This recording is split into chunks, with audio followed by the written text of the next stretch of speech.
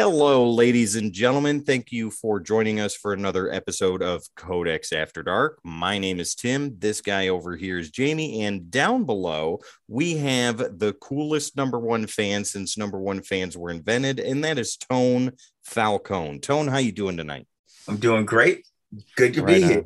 Thanks for joining us, buddy. Awesome to have you here. Absolutely. So, Tone, real quick, tell everybody who you are, what you've done, and why you're here tonight.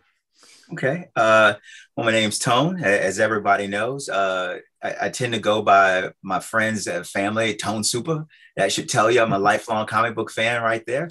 And I'm just, I was introduced to comics when I was young by my uncle.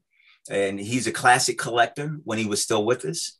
And so I grew up reading classic Marvel, as in early Fantastic Four, early Silver Surfer, Submariner, really a lot of books. He liked horror books. So Werewolf Am I and things of that nature. Like and Vault of Secrets and things like that. Yeah. Exactly. And so really corrupted my young, malleable brain. And what comic books will do. Yes. And so I collected through as I could, moved around a lot, eventually joined the Army.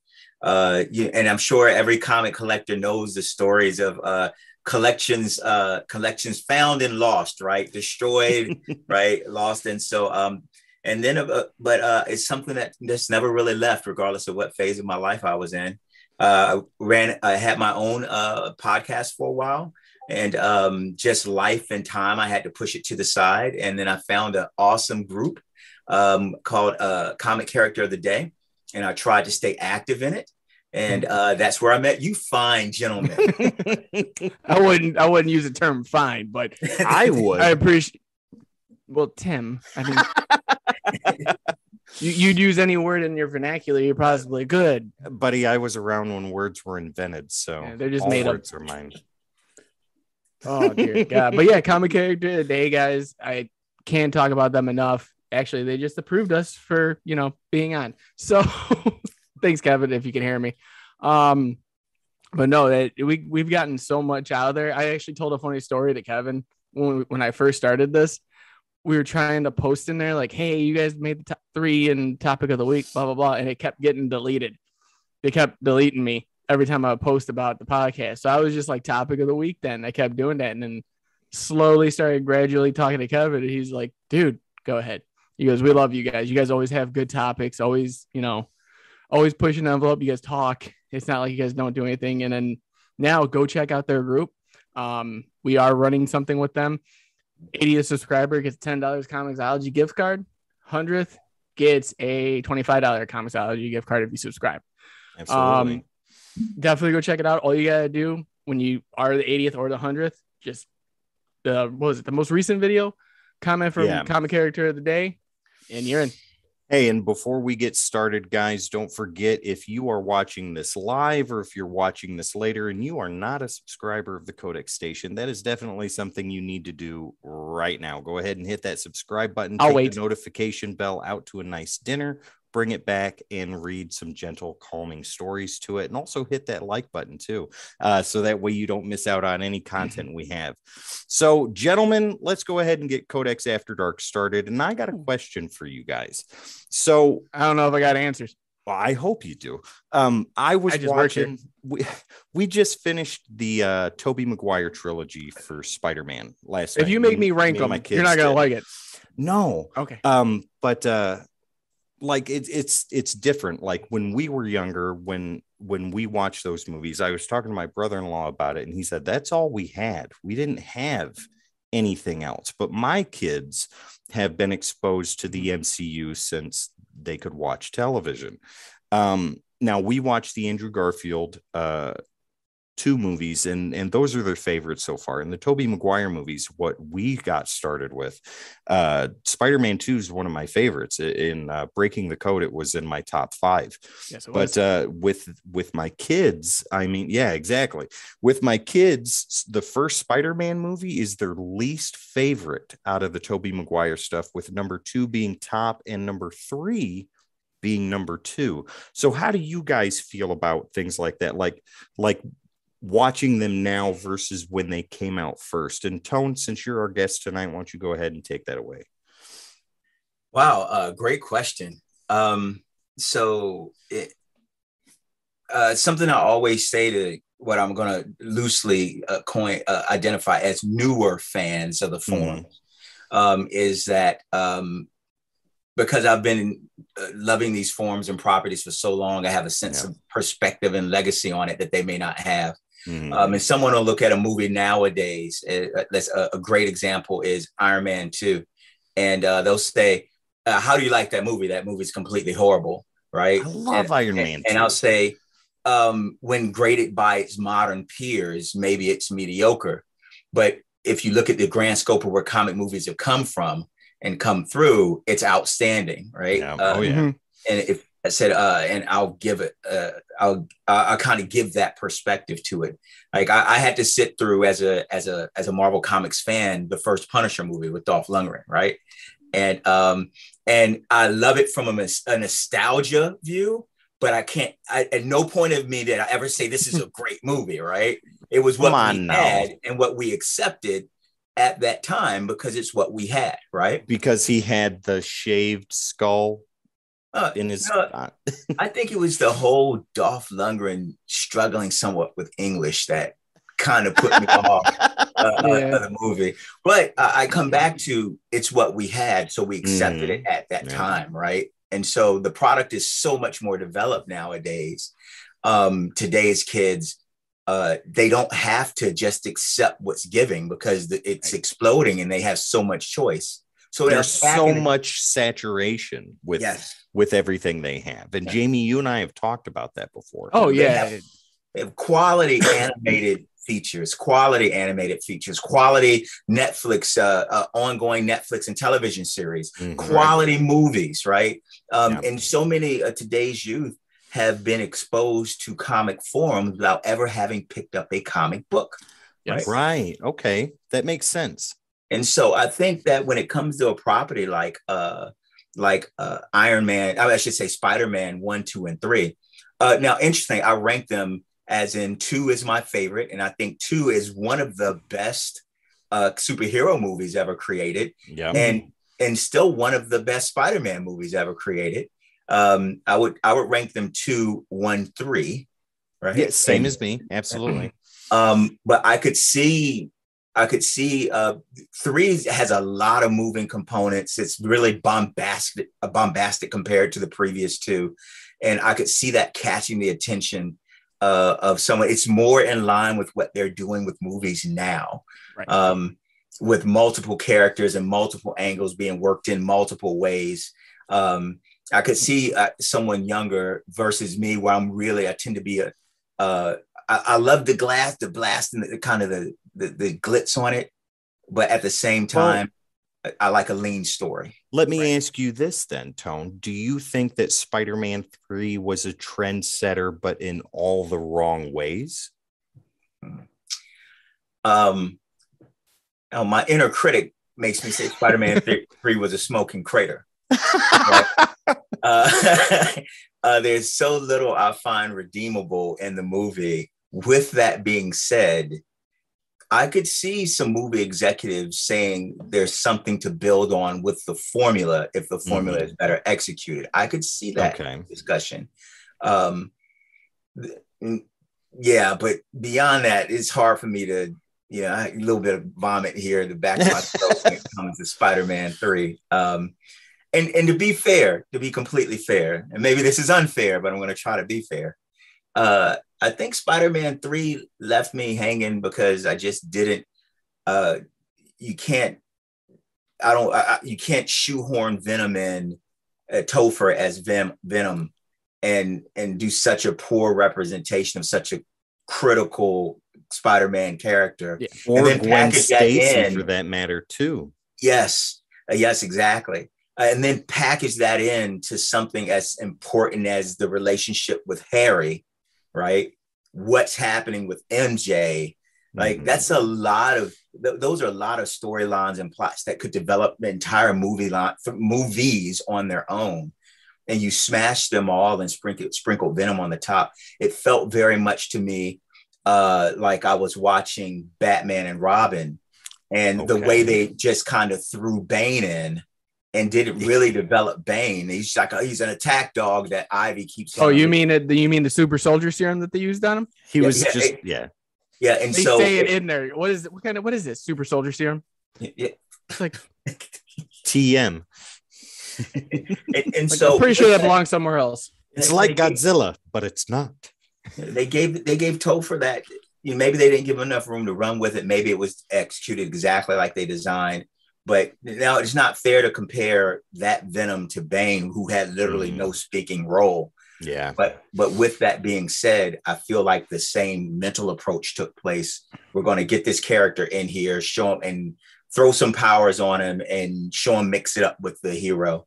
Okay. And so, yeah, I'm really harsh on Spider-Man 3, but I can see that formula being influential in today's movies. We have a right to be harsh on it, though, because like, and Jamie, take it over after I give my point. But like, from my perspective, after watching it again, I hadn't watched it in, I think, 6 or 7 years.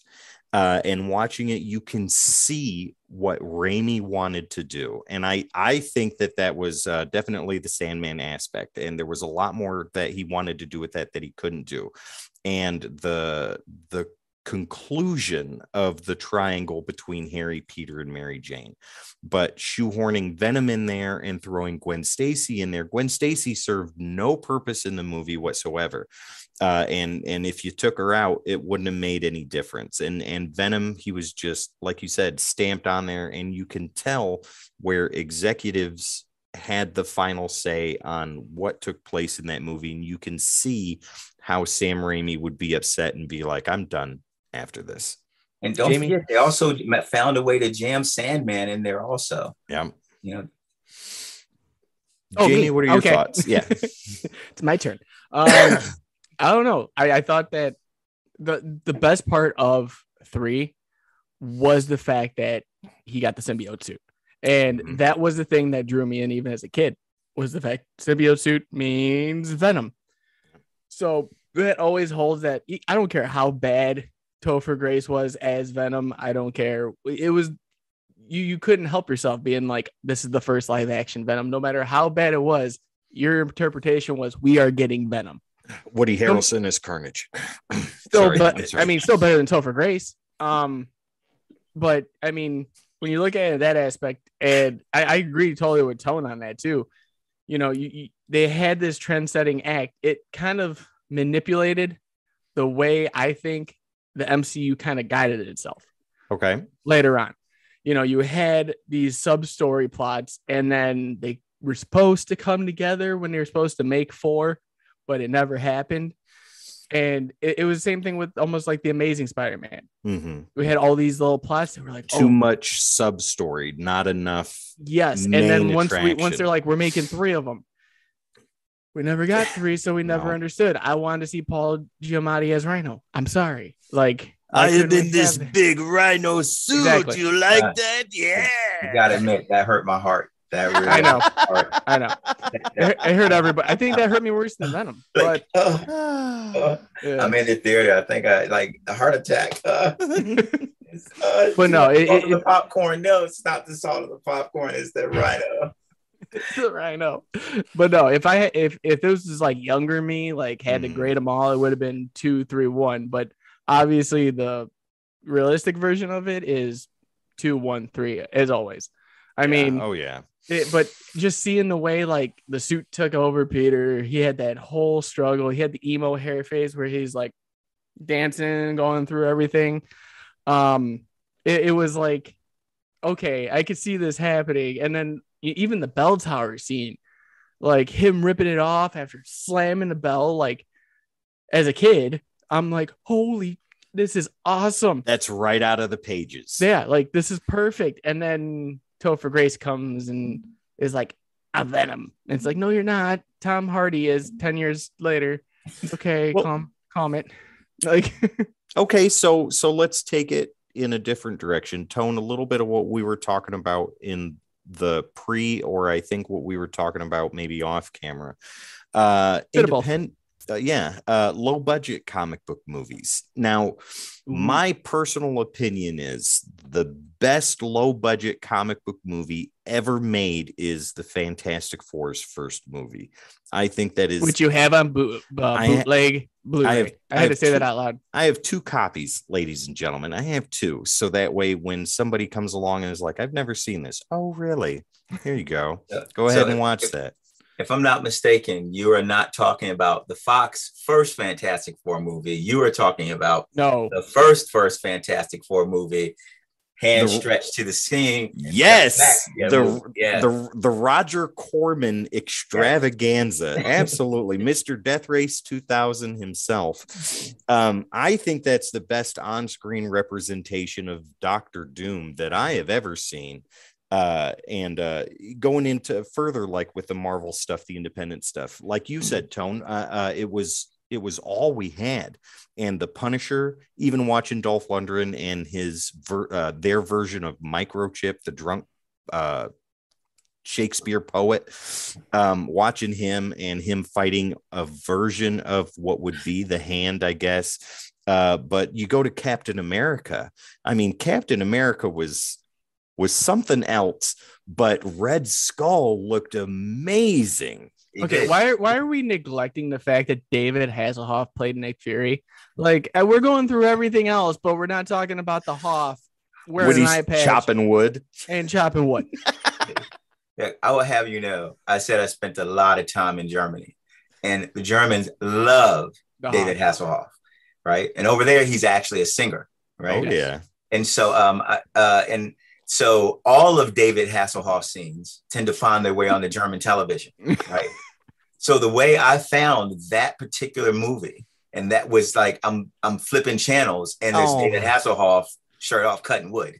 And I'm like, that was the moment you knew. What's this? What's going on here? Right? But it's all in German. I can't understand it. Right? Nick Fury. But him being with no shirt on, chopping wood, you're like, I'm gonna keep this on for a few minutes longer. And I said, hey, what's this? And my girlfriend's like, she said, I said, that's Michael Knight. What's Michael Knight doing on television? And she's like, that's Michael Knight. That's not Michael Knight. That's David Hasselhoff. She got really like huffy with me. Like, she was offended. It's like something going on here with you and the Hoff. Right? And the Hoff like, took over. He's a good German man, right? And and I'm like, okay, I've got to find this. What is this on television right now? And so we sat there and watched it. And so, you know, in retrospect, looking back at those things, they tried. I think there's been a very important maturation that took place in Hollywood, and I think Blade to X-Men did this. Thank you. A lot of people like, oh, you know, the X-Men, the first, Marvel movie. I'm like, stop the press. Nope. It's actually Blade, right? From that gave to me Blade after the whole Batman debacle. Jamie, turn the volume up on your headphones so you can hear exactly what Tony just said. I'm listening. I'm fine with Blade. Okay, my problem is Blade, half of Blade 2 and all of Blade 3. Him tattooing eyes on his eyelids doesn't mean anything. We're talking about the first Blade with. No, I'm fine with the first Blade. That's what you seem to forget. It's every time you go, hey, after Blade 1, I'm like, yeah, it doesn't exist. Blade 2 and Blade 3 do not exist. No. They got blipped like the rest of them. I believe that it was Blade. Like after, the Batman franchise really, takes the nosedive. Mm-hmm. I don't think Hollywood wants to touch comic movies with a 10-foot pole for some time. But vampires become popular, right? And vampires put butts in the seat. And someone at New Line was smart enough to say, hey, Marvel's got this property called Blade, and we can make a great vampire movie out of this. And it's not advertised as a comic movie. You had to look at the small lettering at the bottom of the screen during the rave in Bloodbath. Yeah. And I feel like it was the success of Blade taken from a very serious context that gave the studios the how can you say, the courage to say, well, let's explore Spider-Man and let's explore these other properties. We have the X-Men.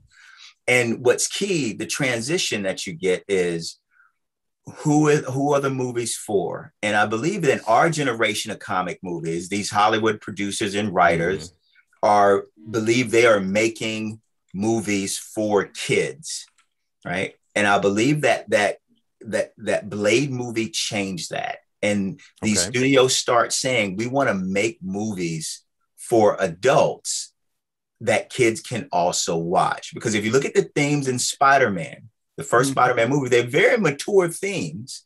Like the Tobey Maguire Spider-Man? Yes, exactly. The first Spider-Man movie. Yeah. And take the first X-Men movie. If you look at the cinematography of the first Spider-Man movie, it's really geared. It's bright colored like it's supposed to be. Right. There's some comic element to the way they shoot.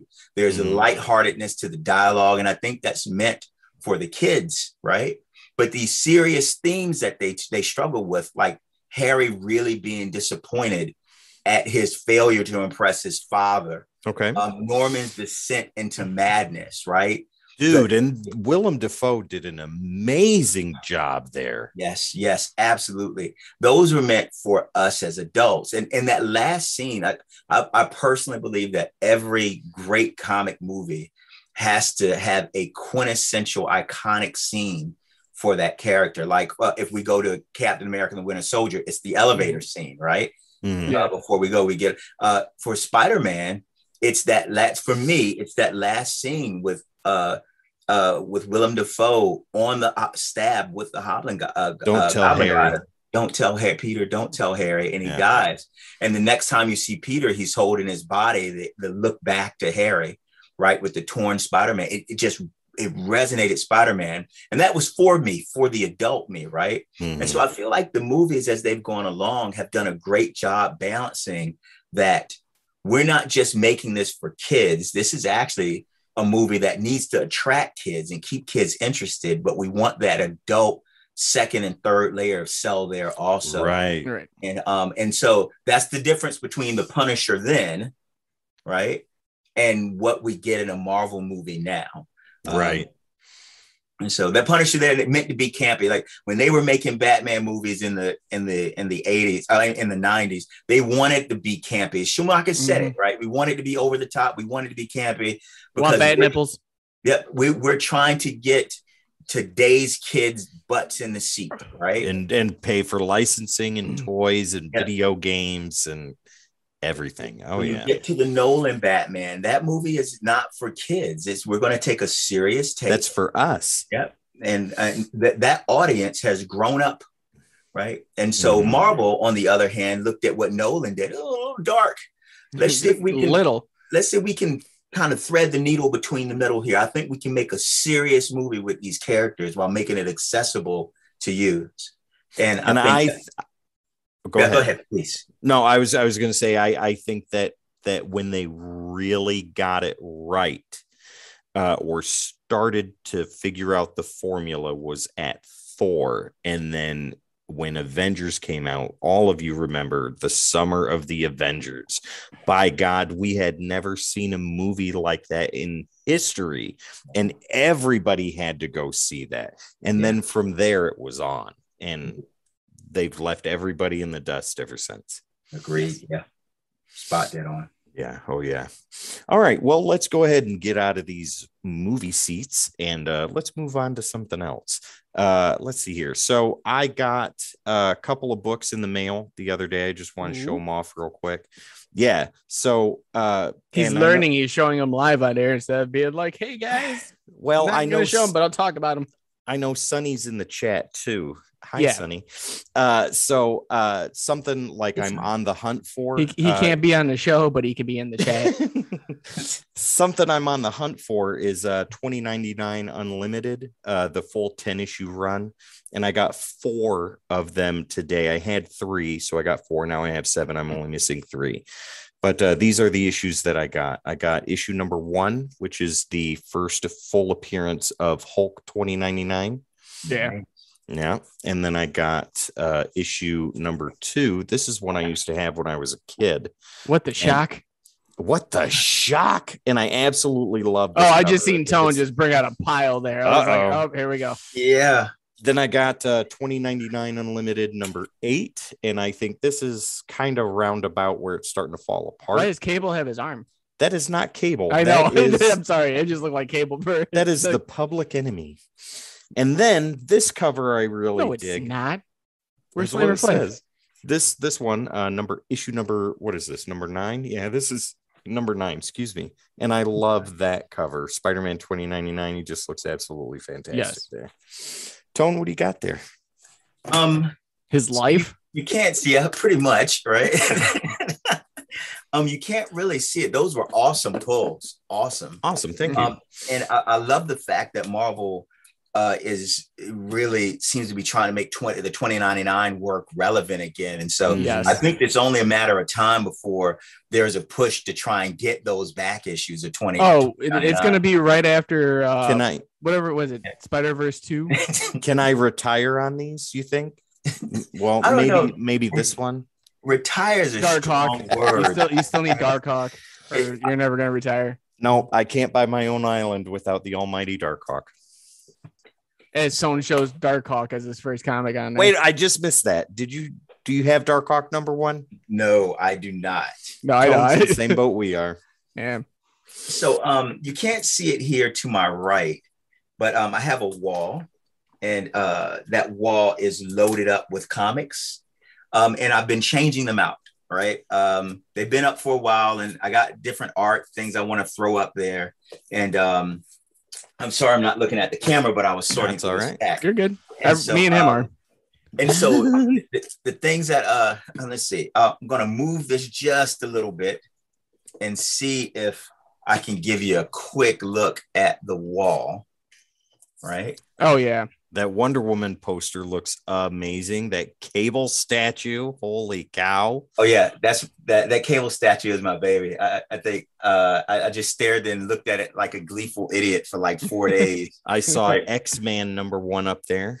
Yeah. Well, giant size. Oh, you're talking about the actual the uncanny. over on the wall. Wasn't that like right up above to the left of X-Force number 1, the $1 million comic you have in the center? No. Isn't that X-Man over to the left? Oh, X-Man number 1. Yes. Yeah. X-Man number 1. X-Man number 1. Hey, you got great eyes. All I saw was the lower half of it. I was like, I know what that is. Yeah. I know exactly what's going on here. And so I was I'm always taking them off and like, hey, what am I going to put up now? And what art is resonating with me, or what issue moves. What's the flavor of the week? And so you were showing covers. So a couple of the things I've picked up lately, and most of these are things that I don't know if they're still available at the recent comics. I don't know if you can see that well. Oh yeah, that looks great. That's Inferno, right? Yep. Yeah, that was the Emma Frost Inferno cover. That's a wonderful Emma Frost cover. Yeah, and it's for the Rihanna album cover.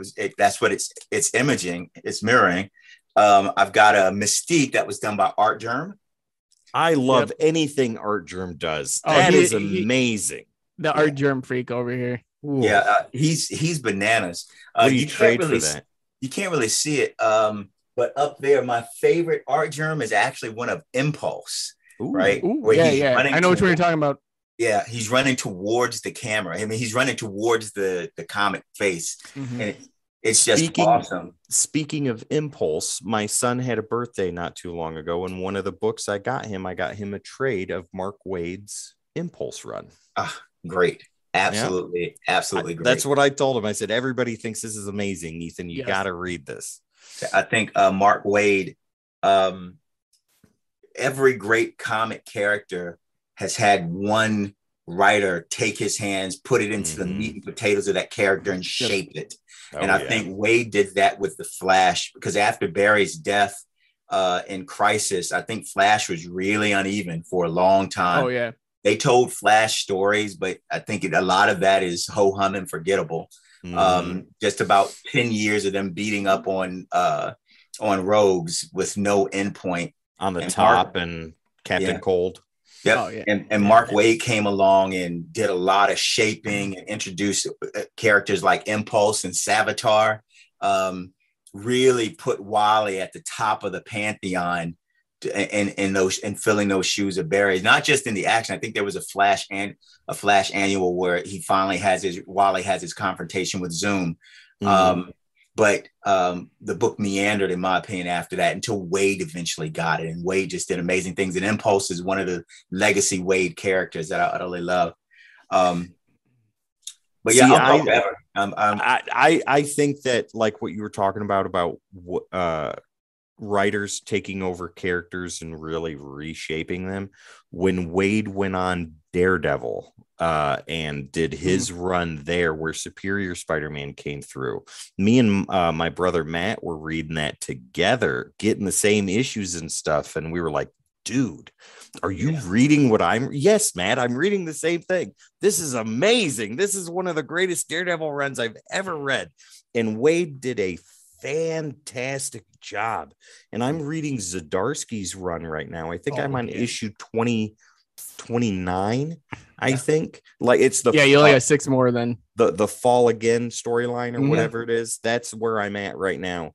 And Zdarsky's run, my lord, that you cannot read it as an episodic piece. Like it is just a continuous story, and I am reeled right in. Oh, I can't wait for him on Batman. Yeah, I can't wait for him on Batman either. I think he's going to be outstanding. Zdarsky has blown my mind time and time again. And I just can't, from reading Sex Criminals, yes, right, which was so like over the top, a little hilarious. And then what was it, Stillwater? I think so, yeah. Oh, dude. But yeah. I just when I heard he was going to be coming to write Daredevil, I was like, how's that going to work? Hey, we're going to get a funny, over the top. And he, in one of my other groups, we've been talking about Daredevil now for several months. And I think Daredevil, because of the current climate in comics, there's so many people that I don't buy comics. I'm not into this. I'm not into that anymore. I don't like this. I think Daredevil has been the most consistently well-written character in Marvel. Like, every writer, I feel like they're reading what's been done and really saying, I don't want to do what they did, but I want to do something that adds value to this character. And Soul before Zdarsky, Wade before Soul, just it's all popped. And Wade, I just love all the work that's being done on Daredevil. It's been an amazing franchise for Marvel. Now, Jamie, while I was reading the Zdarsky run, it was something that you and I had talked about before about continuity in comics and how you said that you wanted those little editor blurbs in there. And it's nothing big on that aspect, but that does bring in. But it's there, though. Yeah. It's in the Zdarsky books. And every time I see that, I'm like, Jamie, that's for you, buddy. Yeah, I see that right there. But it wasn't so much of a like I said, with continuity, like, yeah, it's cool to have Elseworld stories, but like we made the example, like New 52, all those books tied together. Oh, yeah. Like, and no one realized that everything that's happening is intertwined with every book. Like, they'll be like, where's Hal? Oh, he's off fighting, gods. And they'll be like, check out Godhead #1. And then it's like, okay, now we're flipping over to Godhead #1. Now we're in like the Third Army. And it's like, where's Batman? Fighting the Court of Owls. Go check out Batman Court of Owls. Like, there's so much going on. It's like, that was the only time that I felt like continuity mattered. And now it just, go ahead. But no, I'm saying now, like with Zdarsky's run and Daredevil, like that's that's the only thing that's carrying on, bearing that torch. Well, let me ask you guys this then. I'm very curious to hear your answers.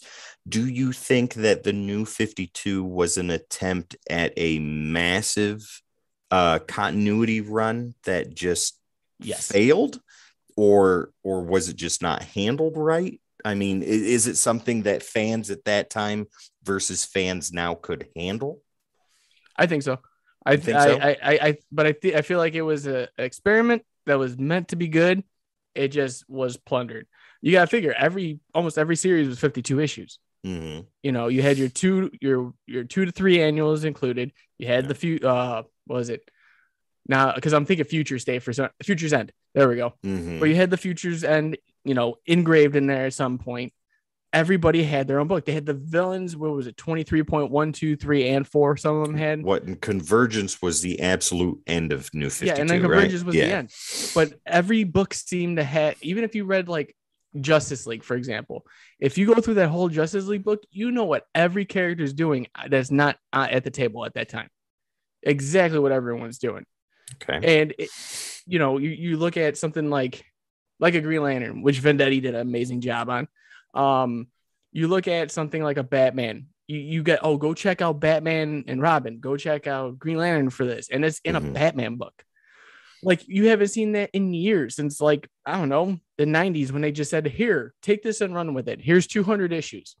See, and I think DC at this point in time is just all over the place. I don't That's think why they have anything I called the super reboot. consistent. Yeah. Tone, how do you feel about that? I've been thinking about it.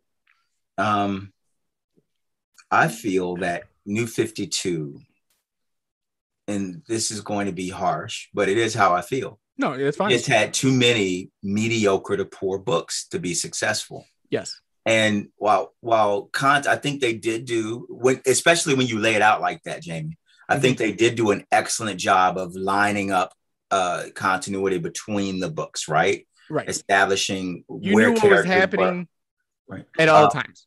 But I think that has to come secondary to a good story. Yes. And too many of the books just quickly started falling flat. I remember picking up The Fury of Firestorm. And that hurt. Yeah. And I was picking up the Dr. Fate run. And by the time I got to issue 13 and 14, I'm like, where are they going with this? They don't seem to have a path with this. And I felt there were too many books outside of the big books, right? New Superman was going to be handled well. And they even made some great shifts in Superman because people didn't like their original take on that Superman. And they said, well, let's modify this some. But you could tell that there was an effort to make that work. And there was an effort to make Batman work. I think Batman New 52 is just right. Snyder and Capullo were tearing it up. And then there's a couple books like that. You had Batman, which was it. Snyder and Capullo was amazing. You had Green Lantern. Then Deddy just came out of nowhere and just made this amazing run. Yeah. And took we're going to make Hal basically a rogue here. Yeah. Okay. And just took off with it. What was it? Well, do you think he's on Batman and Robin? Tomasi. Yeah. You got Tomasi on that book. Even like you said, there was a couple that they missed. They swung for the fences and they struck out. But you gotta look at some of the other ones. You look at Grayson, for example. You had Tim Seeley and then Tom King come on. This is on the verge of Tom King with Vision, and then busting out Mr. Miracle right afterwards. You had good writers, you just didn't have direction with those good writers at that time. And I also like to just throw in a little statement here at the end. I hate impugning the work, understanding now a lot better than I used to what it takes to publish a monthly. Right. I hate impugning the work of any comic artist. It's just crap. It's just, they might write some things that they think I've never heard of any comic writer writing something that they intentionally knew was going to be unsuccessful. Right. They put their heart into it. They all want it to be successful. Even if it's not what they would want to do, they all want it to be successful. And so I hate impugning their work. I felt like New 52 had these gems that were being, and if you were on the gems, then man, you were getting some great reading in it. But if you looked at the grand scope of what they were doing, it was kind of ho-hum. You want to know now that I think about it, what it reminds me of? When Marvel Secret Wars, the 2015 Secret Wars. Okay. The Hickman stuff. Yeah. And they did the main book was great, but I wanted more panels in every book. But the Battle World, some of the books were great. Some of the books were mediocre. Some of the books seemed like they were just cash grabs. So that's exactly right. I've got a large portion of them sitting over here in Weird World. Some of those that I read, I was like, what am I reading right now? What does this have to do with anything? But the Marvel Zombies versus Age of Ultron, that fit right here in the box. Real World. Right. Yeah. Right. Why? Yeah. I'm sitting here and I'm like, and New 52 felt like that to me. Like, you've got some gems in here, but you've got these other things that are they're drag on the ship, man. And I think they started nipping them off Yeah. Well, let's talk about that a minute. What about some of the rough cuts or the deep cuts for New 52, like Resurrection Man or Grifter or even Hawkman and things like that? What Savage about those? Hawkman. Savage Hawkman, why were they not successful? Because like with Resurrection Man, that immediately pulled me in. This dude that is immortal, that cannot die, constantly gets revived, but every time he gets revived, and correct me if I'm wrong, he gets revived with a different power. Yeah. Right. Mhm. Yeah. That's an amazing concept. And I think it went 6 to 12 issues and they were done. That one went, I believe it was 12. Yeah. But So no, like why you did look at those something like books that, fail? but too, like look at Talon. Talon was amazingly written. Talon was, to me, like pure gold. Like when we started talking about how he had like the dead skin formed under his heel that he keeps his lock pick or his pick so he could pick locks, but just like Houdini did, and he started giving like the exact information of how Houdini did stuff. Like I was like, okay, this is it. I'm in. Like I'm sold. And then it didn't last that long, but it gave a good example of what, the talents were. Yeah. You look at and then you look at something like Grayson, where it came off the heels of Nightwing, and then Grayson turned out to just be this fantastic book that no one thought was going to be good. Yeah. But what about putting like big name artists or writers on books that ultimately failed or only lasted a couple issues? And I hate to bring him up, but he's the perfect one to bring up and poke at with a stick. Rob Liefeld doing and work Grifter for DC. Yeah. Didn't he do work on Hawkman too and Hawk and Dove and things like that? And it just absolutely did not pan out. Hawk and Dove wasn't, in my opinion, Hawk and Dove wasn't that bad. I actually enjoyed Hawk and Dove a little bit because they had a lot of Dead Man in it, and you don't see a lot of Dead Man anymore. But Grifter was good up until, I don't know, like the last like 4 issues. Okay. And Grifter didn't last long as a print, but the way they had everything scheduled out, it was in phases. So like phase 1 was this chunk of books. Phase 2 was this chunk of books. Right. You knew what was coming out before even you could, basically put you in your solicitation. And I felt like that was a good start, like good idea. Like, hey, let's break these in phases. We're going to make 52 issues, keep it continuity, all that. But then you look at like the lower end guys. A lot of those lower end guys are like the higher ends now in DC. Yeah. That's where they got their start. They got a chance to shine there. Who would have thought the guy who wrote Grayson or co-wrote Grayson was going to have an 86 issue run on Batman? Yeah. It's a great point. You know what I mean? Who would have thought that, the guy that did Batman and Robin was going to have this amazing run on not just Detective, but what else did Tomasi do? I think he did All-Star as well. It was like All-Star Batman? Yeah, Batman and Robin, I think it was. Okay. All-Star Batman. No, it was All-Star Batman. I thought that was Frank Miller and Jim Lee, and it never got finished. No, it was All-Star Batman. Yeah, that was in Rebirth. But no, never mind. You got a lot of these guys that like, yeah. But you got that was horrible, by the way. I tried. That's why I like avoiding it. That's Superman. We leave that to Frank Miller. If you guys haven't read that yet, go check it out. We don't recommend it. Sideways thumbs, Jamie, or straight thumbs down? Straight down. He gave him the old Commodus right there. Yeah. I think there's something to be said though, that New 52, regardless of its unique merits, was affected by the greater environment. And I say there's its unique merits notwithstanding, definitely having an impact. I think, I don't know if the data would bear this out. I'm sure there's an executive at DC that could come out and, pimp slap me with data that say I'm wrong on this. But I feel like we had already started hitting event overload at that time, and people were getting over the DC crisis, right? We had what was it? Final Crisis, Infinite Crisis. There were several events back to back that led into, now we're going to do New 52. It was like they were putting a new multi-dangerous event out every 6 months. And it was like what, 52, not 52 weeks. Countdown. Yeah. No. And Countdown, which I couldn't get it all either. So I said, okay, I'll read the Countdown, and it's one book a week, right? And I couldn't get them all. And but boy, I feel like that rejection of another event also impacted New 52, with people going, I'm kind of over it right now. Right. But see, like where 52 was a self-contained 52-ish issue storyline, once it like hit how you Countdown. said ish. Yeah, I can't talk today. So like 52-ish. But once it hit Countdown, then it started tying into a bunch of different stuff, and Countdown was just in addition to other things. And I think that's where Countdown failed, where 52 succeeded. It shouldn't have failed. They had Red Hood. No book that has Red Hood in there should fail, and yet they did that. And Kyle Rayner.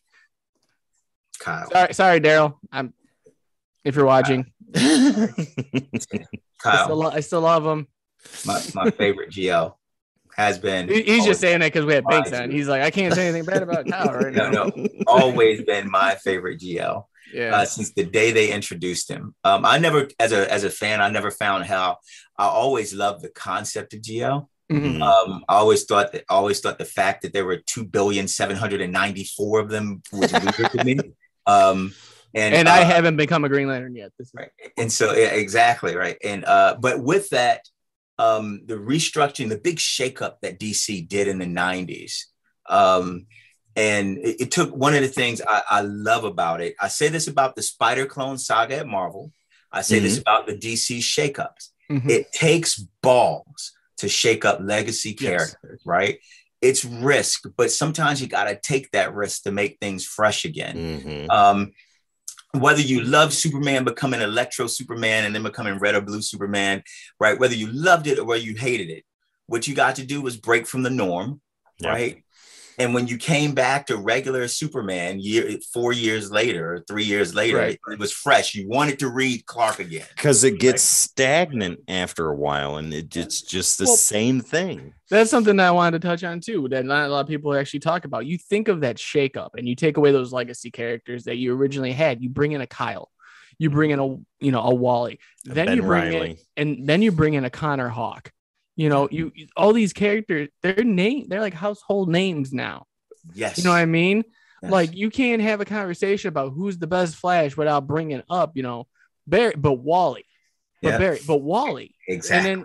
And then you go, okay, how about Hal? But now we got, okay, how about, Kyle? How about Simon? How about Jessica? How about Guy? How about John? When those legacy characters were pulled, though, and the shakeups happened, what was the fan reaction to that? If I remember right, when Superman died, not only was it one of the greatest stories published at that time, but there was also a lot of backlash too for killing him off. When Batman's back got broken and Azrael took over, John Paul Valley, when he took over as Batman, people threw a fit. And it goes back to what I said from the very first episode we ever done on this podcast.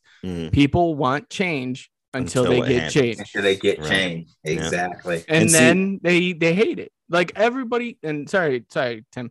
No, but like everyone hated the Nightwing from Dick to Rick Grayson.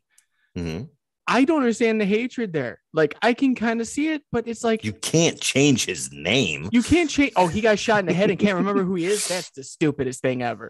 Really?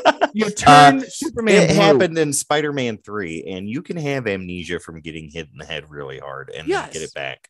Yeah, it's possible, but like everyone was like so upset. I remember that panel where KGB shot Grayson in the back of the head, and I'm like, messed me up. I'm like, I was like, I didn't want to turn the page because I didn't want to know what happened next. I was like, okay, this is big. Like DC, what did you just do to me? And then one of my favorite comics is Bruce Wayne going after Batman, going after. Oh, and he just beats out of KG Beast and just leaves him. He's like, I thought you didn't kill people. He's like, I'm not, but I'm thinking about it. And he keeps just hitting him. And I'm like, Batman gonna kill KG Beast. Like, this is bad. Exactly. Don't you want me to tell you this? No, I'm Batman. Yeah. Right. I don't need you to tell me anything as you lay there with your broken neck in the snow. Dude, oh my God. I need to read this issue now. Yeah. That was the worst beating I think I've ever seen Batman give somebody ever in a comic, and I've read a lot. Man, obviously Tone has too, but my point being is like I've read a lot and I've never been able to get those two graphics out of my head. It takes such nerve, such balls to shake up these legacy characters. Kyle, I never found Hal accessible. I found him a boring guy. And maybe for my uncle's generation, the test pilot, to me, he was very bland in character. He's a man without fear. Got it, right? He has no fear. He's fearless. The only fear he has is being afraid. Yeah, Yellow. Test pilot stock. Got it. And green is countered by yellow. Got it. And so I thought the concept of the Green Lanterns was a very interesting concept, but it wasn't until it got shaken down and stripped to its bare bones by Ron Marz and Daryl. And like, wow. One of the things that's subtle that Daryl did that I thought was amazing, really, really small thing. He's the only artist of that time that got Kyle's mask right every frame. Yep. Right? Okay. And every other artist, you read it, it's either too low or it's like right underneath here. And it's like, why does he look so off? Like, go look at some of those early issues of JLA, right? And Kyle's mask looks like it's covering his face in one. That's the one I brought up to Daryl when we had him on. I was like, one of the ones I remember is JLA Standoff. It was 128, I think it was issue, or 129. It's one of those two. I know that for sure. But it was Kyle standing there like face to face with Superman, and they like it wasn't even the ion part. That was the ion. That was the ion power thing. It was just turning later on. But no, in there, even like when they drew the panel, he basically just becomes normal Kyle when he's talking to Alan Scott, because he never fights Superman, which I'm still mad about. But he's talking to him, and when he like flies off, the thing is like up here. Like, I'm like, why does he look like Tonto right now? Like this is not how it's supposed to be. It's something as simple as a mask made it distinctive, right? Yes. But that's sequential art for you, dude. Like if you can't get it right, then don't do it. Yeah. And so Daryl knocked it out every issue, and Ron Marz wrote the hell out of that book. Yes, he did. And so he becomes, and even with the one of my favorite, even with the reemergence of Hal and Green Lantern Rebirth, right? Even that was now interesting when Hal comes back, and you just see Sinestro giving Kyle the beating of a lifetime, and Kyle's hanging in there, right? And I'm like, big up in my boy in the book. I'm like, oh my God, Kyle, hold on. You're gonna do it. I promise. You got this. The lines that he gives, there's one line that Ron Marz wrote, and he said, was it Ron Marz at that time, or was it it wasn't Winnick. Yeah, what's it? Okay, was it Winnick? Yeah, and he wrote, Kyle writes, staring into Sinestro's eyes is like staring into the sun, and I'm like, oh my gosh, that's kind of crazy. Like you can't look at him. It's kind of blinding.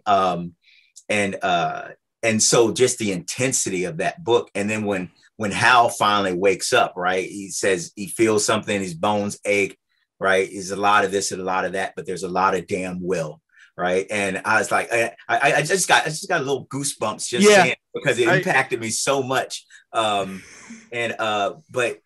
to me, when you do the big change, right, you introduce something fresh and new, and it can simultaneously, it gives you ground to grow. And then you appreciate the legacy character when you bring them back. Right. Exactly. And so even the stuff you made, the key point though, Cable is one of my all-time favorite characters. He makes my top 3. And for everything that Rob gets drugged for nowadays, right? Young blood. And there's a lot. Rob contributions that Rob made are still functioning and making money, and money makers for Marvel. See, and that's a point that you make that is very, very clear. And I saw somebody say something about like how horrible Rob Liefeld was, or no, it was using the that was term, you. No, not me. It was using the term legend. We had a whole episode about it. It was using the term legend loosely when it came to Liefeld. And somebody had said, well, he kind of deserves it because he's got some characters that are legacy characters. He created Cable, he created Deadpool, he created Domino. Yeah. I mean, the list goes on. So in that aspect, yes, he does deserve that. But I think we can all agree, though, that like what you were saying, Tone, he does get drugged through the mud a lot. And that is because his artwork is just so inconsistent. It's like with some of the stuff that he does, it is top tier stuff. Like what he did for the Virgin variants for King in Black when Deadpool on the cover, it's Deadpool fighting Venom, and then Deadpool fighting Venom Pool. No, this is one they did for Torpedo Comics. It was Torpedo Comics exclusive. Yeah. And then there's other pictures of Deadpool. Well, no, the title is Deadpool versus Carnage. Oh, yeah. But there's other things that he's done that is top tier stuff. But then there's some things that he did, like the Snake Eyes cover with the red suit, that look absolutely abysmal. And somebody had to approve that and say, Rob, that was a great job, man. We're going to put it on the cover. And it looks horrendous. Yeah, but in your eyes, it might look horrendous. In someone else's eyes, it might look acceptable. And that's very true. Like, that's very true. It might be a different perspective, and that's what they were going with. Now, don't get me wrong. I don't like Liefeld's work as much as the next person. I agree with the legacy characters. I mean, look at Major X. He's been doing great. He was in one panel, and everyone started freaking out. And then he's like, I'm going to come out with a monthly. And it didn't. But yeah, when it comes to certain things like that, like you guys obviously credit's due. There's no doubt in my mind about that. Like there's some guys out there that should not deserve the credit that they have, but because of those legacy characters, yeah, they earn that spot. You know, like you touched on a good point, Tone. When we had, because if you guys, by the way, anyone out there, if you guys haven't got a chance, you can check out the one shots with Ron Mars and Daryl Banks and see the full live interview with Daryl Banks right here on the Kodak station. Had to plug that. But when you have, like, we asked him, like, how was the contribution between both of you, you know? And even Daryl said it's like nothing we could have ever expected. They just flowed. They had a good flow together, and we're still the same way today. They're working on a project right now. They can't really talk about it, but they're working on a project again. And it's got me all frazzled because I'm like, yes, please. But then you look at some other people, like he was like during the Winnick run, he's like, I was just tired, man. I was burnt out. I asked him about one of my favorite characters from that run, which was the villain Nero. You know what I'm talking about. Like it was like the quintessential Sinestro to Hal Jordan's Kyle. Yes. And I was like, yes. And that's why all my stuff's like Dark Nero. If you want to find me, that's where you find me. You know, Nero has been essential because that was my guy. And then he's like, yeah, he's like, I couldn't tell you. I was burnt out that time. Winnick just told me what to do and I did it. And I was like, I wish there was so much more to that. Like whatever happened to him. Did you see I posted Nero as a comic character the day? Yes. I love the Nero character. And I really... It was everybody's Moon Knight for DC. You know, they did this thing that it's like when you look at what Marvel did after the Spider Clone saga, like we are trying to move as far away from this thing as we possibly can. Reverse it all, put it back. We will never speak of it again proper, right? And everyone does. And so DC, I felt like they did the same thing, right? And when they start, re-implementing the legacy characters, but it's one thing to re-implement, but when you diminish the characters that were there, that's where I started having a problem with it. And like to see Nero was Sinestro level. Yes. And then suddenly he's just nobody cares about him. The next time you see Effigy is a yes. I'm like, well, I'm talking about the writer. The next time you see Effigy, which I thought great Kyle villain, right? The next time you see Effigy, oh yeah, he's lost his mind. His mind. We never saw Major Force again. Yeah, exactly. They drag him out every once in a blue moon in some one shot story or something. But nothing that's gonna hold weight. You see that with a lot of the villains that they introduced in the mid to late 90s across all the books when they went through this big transitional period. Daryl even said there was a lot of that. There was a lot of darker, edgier characters that they introduced at that time that just didn't. Like, does anyone remember that Aquaman had a kid and then Black Manta killed him? No, I did not. Yes. No, I didn't know that. Yeah, Black Manta killed his child and like 12 other kids from Atlantis. Yeah, they were darker at that time. I forgot what run that was, but it was like the first time Aquaman had like 200 issues. Like, remember, all back then was like 180 issues. It was like Nightwing had 180, GL had 180, Green Arrow had like that Aquaman run too. That Aquaman run was awesome, but that's one of the things that were lost to broken relationship and international move. So I was digging around. I just realized those books were missing like 2 or 3 years ago. Like, and now you're like, I gotta get them. Not those, no, right? Oh, just come on. Right. So, but yeah, there was darker times then, and it was just like those characters. But you don't really hear about it anymore, and it's just kind of unsettling because Kyle's had the run with New Guardians. He's had his run with within Blackest Night, even though he wasn't a quintessential main part of it. Yeah. He was still a main protagonist near the end. Yeah, and you don't. One of my favorite things, I told Daryl this, is the one thing that they use is the Alex swing. Like it was in Green Lantern Corps, right when Hal Jordan and the Green Lantern Corps, not to get that confused. But there was a part in it where Kyle just lost the White Lantern ring. And he's talking to all the Corps members, and this is when the Sinestro Corps joins them. Mm-hmm. And they're all talking about what they went through in life. And Crow's like, I saw my whole, planet die and blah, blah, blah. And another person's like, yeah, this person died, loving my life. And Kyle's like, I found mine in a fridge. You want to talk about that a little bit? No, I don't.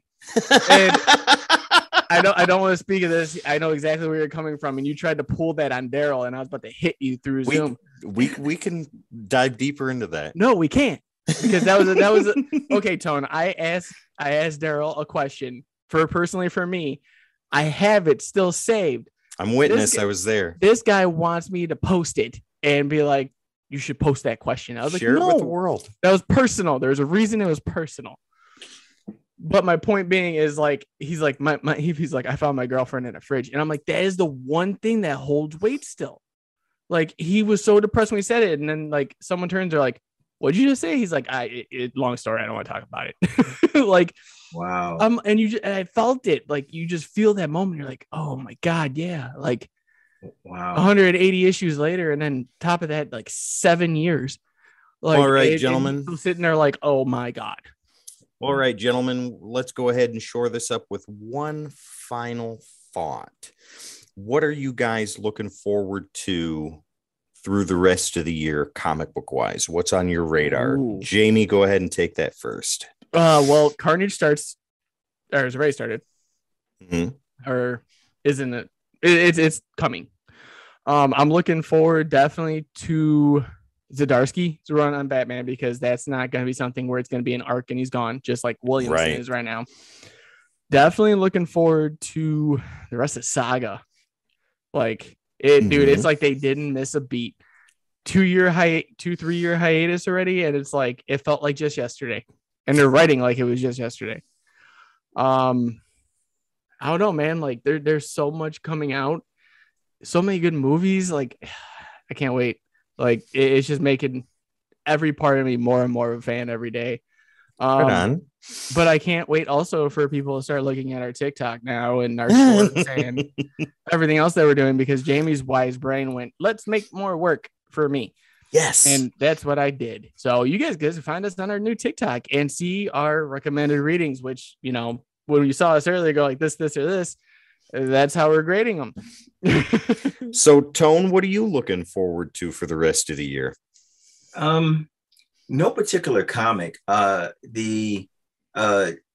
think everyone's looking forward to Zdarsky's run on Batman. That's kind of my high water mark for what I'm expecting for this year, comic wise. There are a couple of things that are going on at Image. I kind of dabble a lot. I read a lot more Image nowadays. I love their approach. A writer can get in, tell a short story, and get out. But I'm really hoping that this year DC. My hope for DC is that they diverge out of Batman into their other properties. We've been so Batman heavy the past 3 years. 12 issues already currently running on just Batman alone. Yeah. And I love to see them move. I'm hoping that throughout this year, they move back more towards a state of balance, because I think some great legacy characters are not getting the attention they deserve, which I need a good Carter Hall book. I'm just saying. Yeah, exactly. I was hurt when the last Carter Hall book was canceled. And that was Vendetti too. And so I hope to see that across the year. That's kind of what I'm keeping my eye on. From Marvel, I just want to keep catching the low end gems. I'll probably avoid the big crossovers in Marvel this year. But the Black Cat was a great gem. Oh my God, that was a sleeper. If no one's read that, and I only got that because of King in Black. Yep. Jed McCade wrote the hell out of that book. And he's doing great with Moon Knight too. And he's growing. And same thing with Moon Knight right now. And so that's what I'm looking for in comics. Just I like to see continued good writing in these, not the big tier characters, the second tier characters in Marvel being made main tier and being made notable. And I hope DC diverges. Comic wise, I'm just really, really looking forward to Multiverse of Madness with Doctor Strange. Isn't everybody? Because everyone's in it. Like, I think I got a part and I don't know it. If I want to see how they approach the multiversal Fox and Sony universes and make them somehow cohesive with the Marvel. Right on.